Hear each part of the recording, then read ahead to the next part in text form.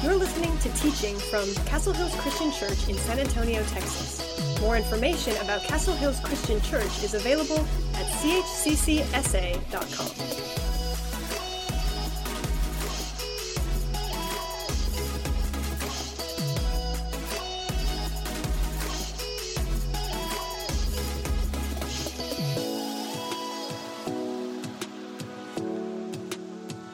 Perspective matters. You're going to see a picture up on screen, and I want you to tell me what you see. It's okay to talk in church, so just kind of holler out. What do you see? You see a duck. Some of you see a duck. And some of you see a rabbit. Some of you see both. How many people just see a duck? How many of you see a rabbit? How many of you see both? A lot of you see both. Let's look at the next picture. What do you see in this picture? Two faces, a goblet. How many people see two faces? How many people see a goblet? How many of you see both? Let's look at the next picture. What color do you see of the shoe? Some of you see pink. What's the other color? Gray. Or some people see gray and white. Silver.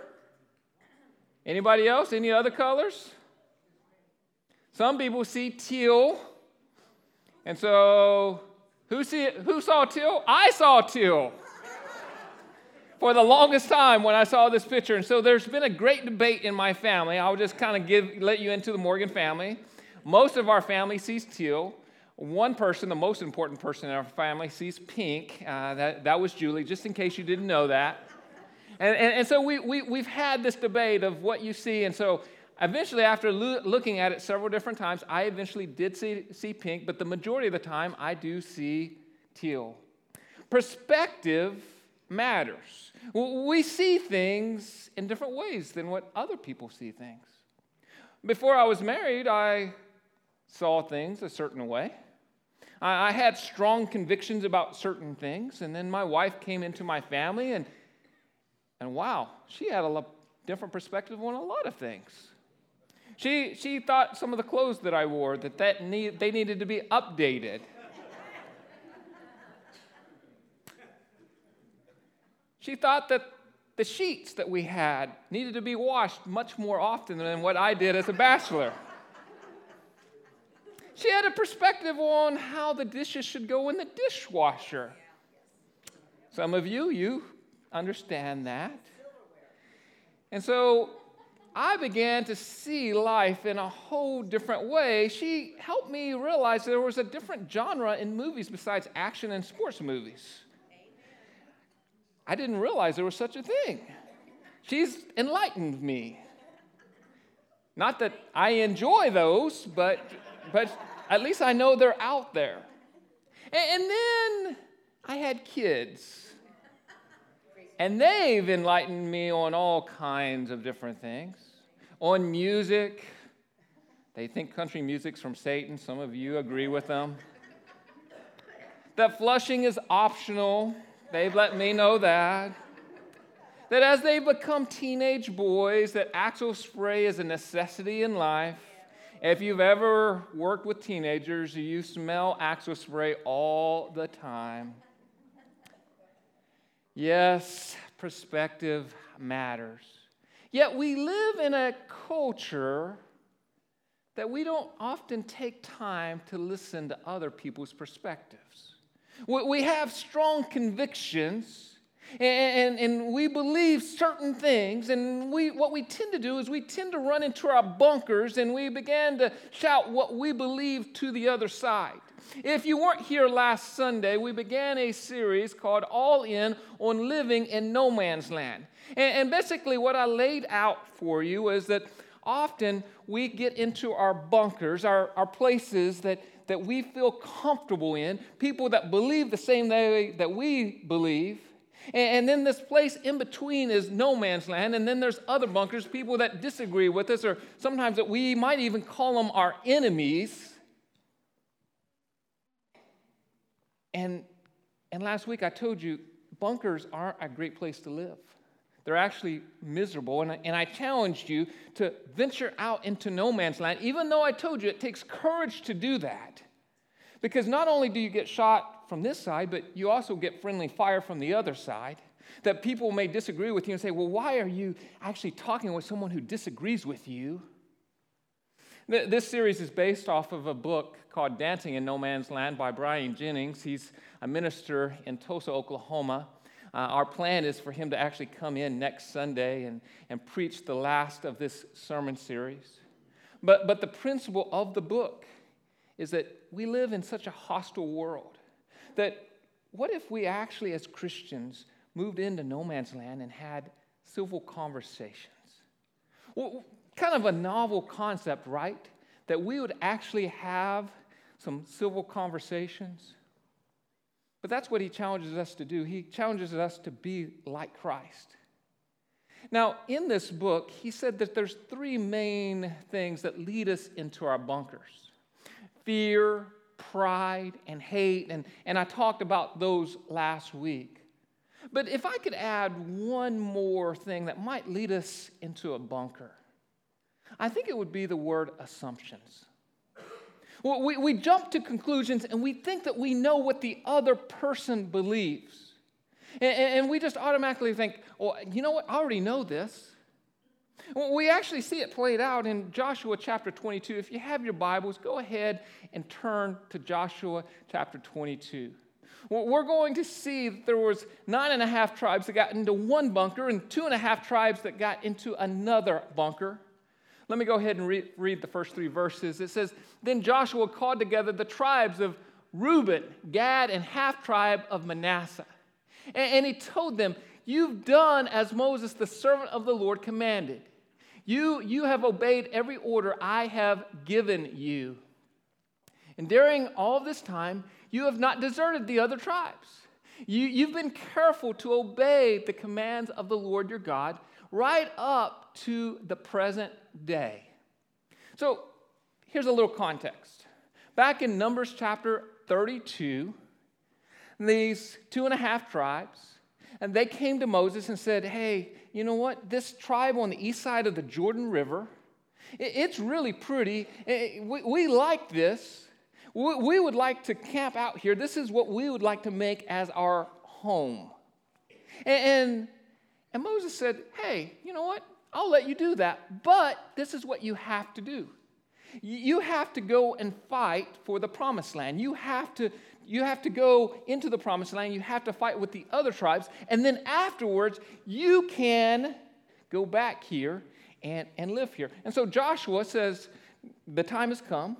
They fought the battles, and Joshua says, "Okay, guys, you can go back home. You can go live on this other side of the Jordan, and this is the thing I want you to remember. I want you to love the Lord your God with all your heart, soul, mind, and strength." We come to verse 6. It says, "So Joshua," what? "Blessed them and sent them away, and they went home." I mean, everything is great.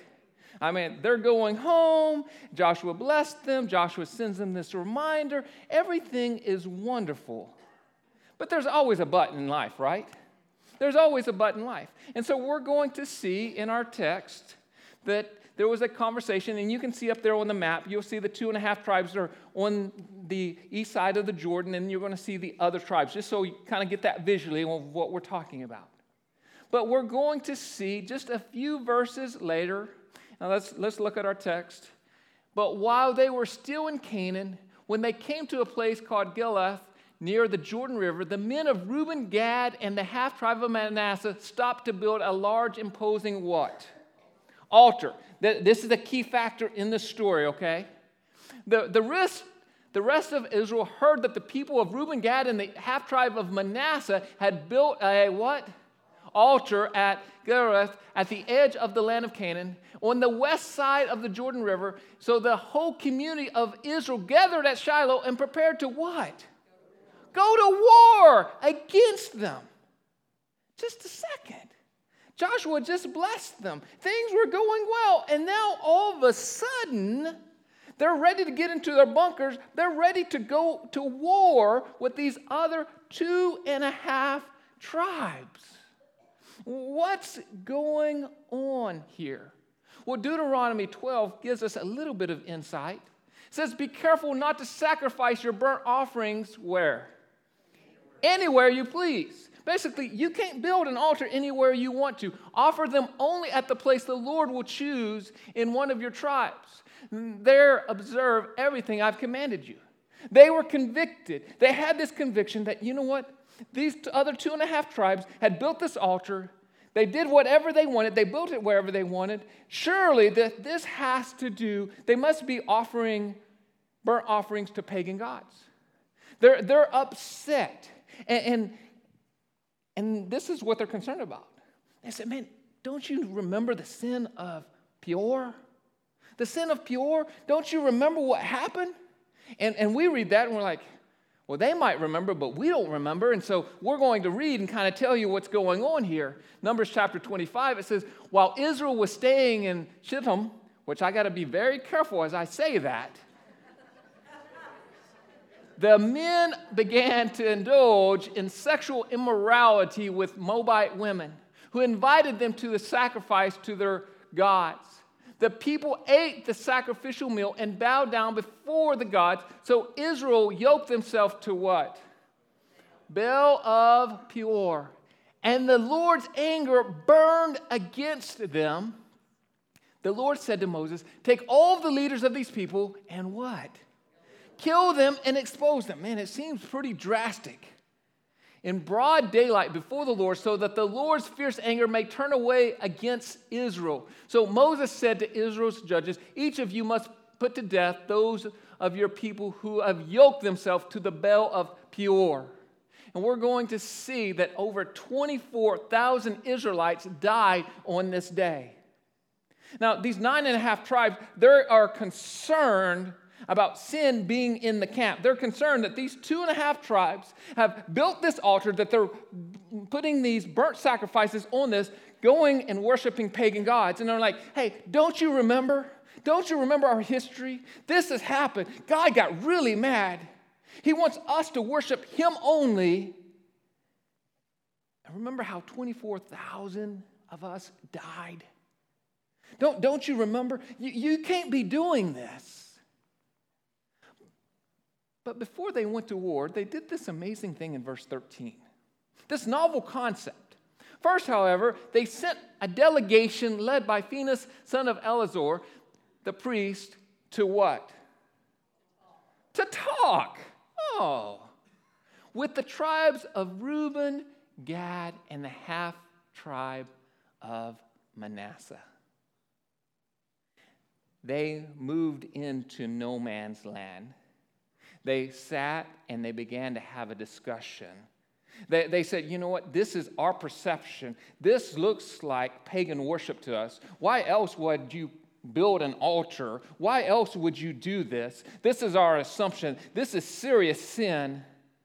But then the other 2.5 tribes respond.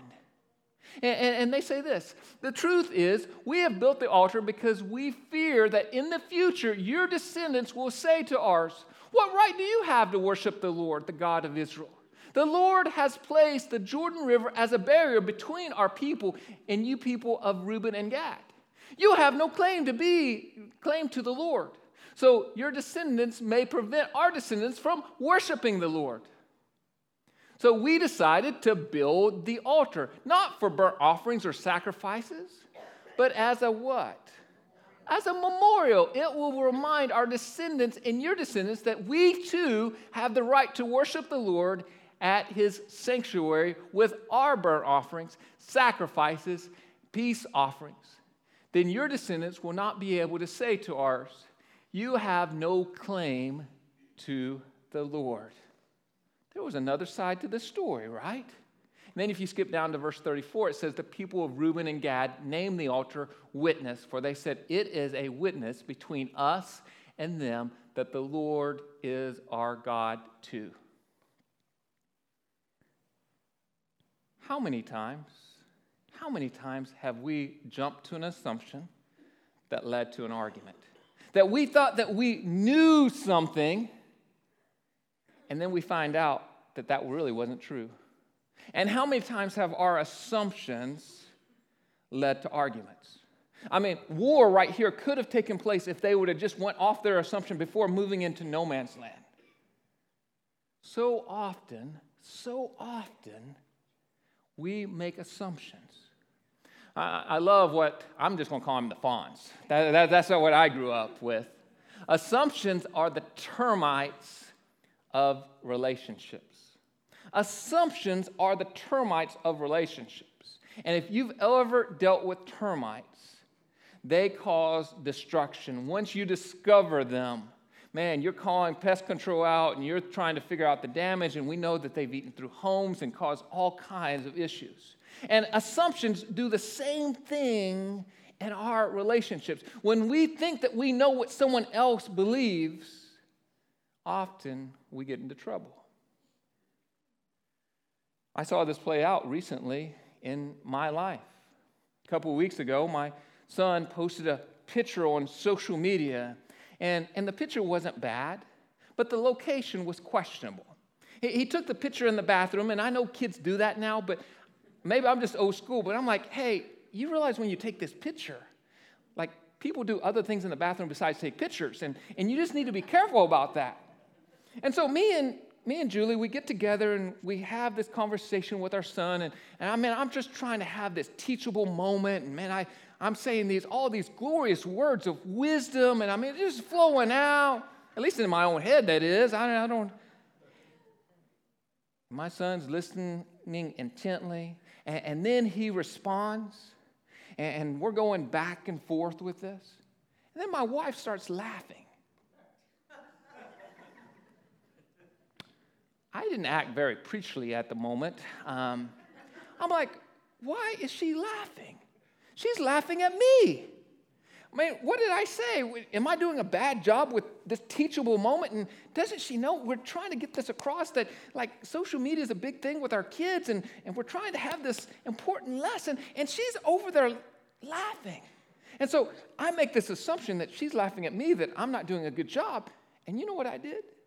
I ran right over into my bunker, and I got frustrated, and I said, well, you just teach him the lesson then. Again, it wasn't one of my finer moments. God gives me these moments for you so you can relate to me, okay? And so she discusses, and after I took a deep breath and calmed down, and I came out of my bunker, and we met in no man's land, she said, you don't know the whole story. I said, well, what's the whole story? She's like, well, him and I were actually discussing this topic today. And he had showed me a video that was really funny, and him and his friends have been kind of like mocking people. They post pictures, and then they talk about, oh, your hair looks so beautiful, and your clothes, and this, and all their kids in school, they make these like very shallow comments. And his friends are talking about, hey, those things don't really matter. It's the heart that matters. Man, I'm preaching a sermon about running into bunkers and making assumptions. And I just made a huge assumption that led us to conflict. Does that ever happen to you? I just think that we make assumptions about people, and it leads us to conflict. Now, there's going to be times that we actually meet in no man's land, and we hear a different perspective, and we listen and all of those things, but we still disagree. We're like, hey, you know what? I'm convicted about this, and they're convicted about this. And it doesn't mean that, hey, we change our convictions, but I want to put it this way. We can disagree without being disagreeable. We can disagree without being disagreeable. What I mean by that is you and I, we might talk about a subject and we may not see it the same way. But we can be nice with each other. We can have compassion and gentleness and respect. But there's certain people that you disagree with, and they're not just you're not just disagreeing with them, but they're just disagreeable people. Let me put it in spiritual language for you. Don't be a jerk when you disagree with someone.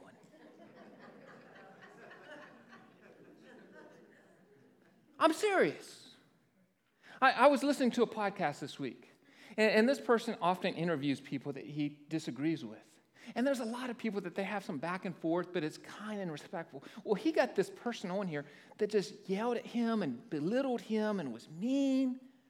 And I was like, that's that principle. Like, there's people that sometimes you meet right here, and man, they're really still in the bunker. They say they're meeting right here, but they're not being kind. Brian Jennings puts in his book back in 2012, and some of you remember this, Dan Cathy came out and said that he was against homosexuality, and it began a firestorm in our country. And that there was people that were protesting Chick-fil-A. And then you had people that were rallying around Chick-fil-A. And there was just a lot of verbal grenades that were throwing back and forth, a lot of hate, and just a lot of just plain meanness. What you might not know, and Huffington Post wrote an article about this, is that Dan Cathy, CEO of Chick-fil-A, reached out to Shane Weidemeyer. And he was an advocate. He's a big advocate for the LGBTQ community and actually led many protests against Chick-fil-A. And Shane says, I got this phone call that Dan Cathy wanted to meet with me. And he said, oh boy. I thought he was about to sick his lawyers on me because I was creating a lot of chaos for his country, or for his company. And he said, but instead, he said, we met, and Dan began to ask me a bunch of questions. And he began to get my perspective.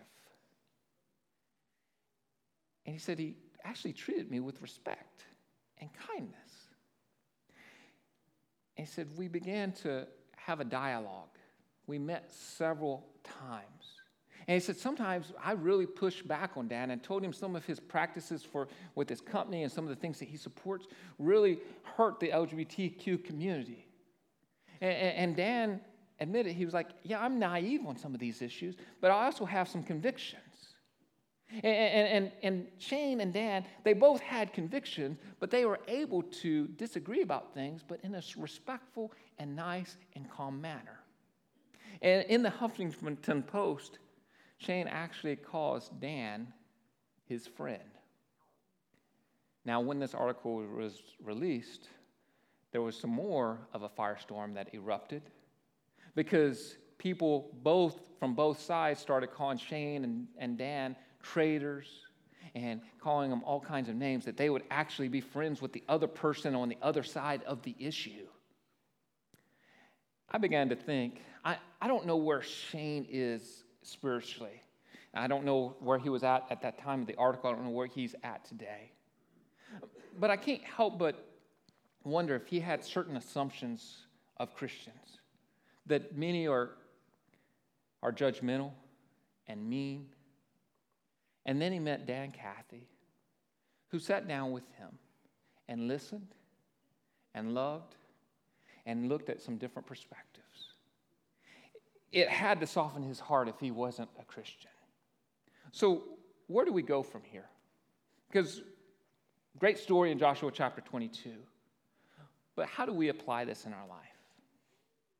Before you assume, what?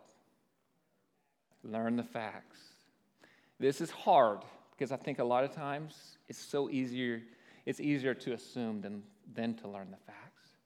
Before you try to be understood, what? Try to understand. So often we meet in no man's land and man, we're ready to fire away and we want to say our point of view, but what if we sat and we listened and tried to understand? Before you hurt someone, what?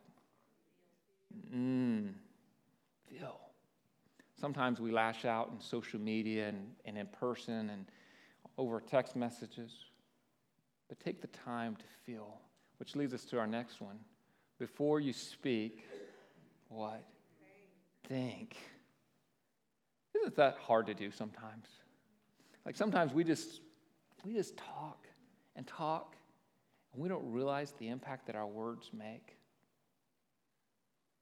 We got to realize that when we wear Christ in our life, that our conversations with other people that we disagree with, that may not see something the same way, we need to realize that we make an impact on them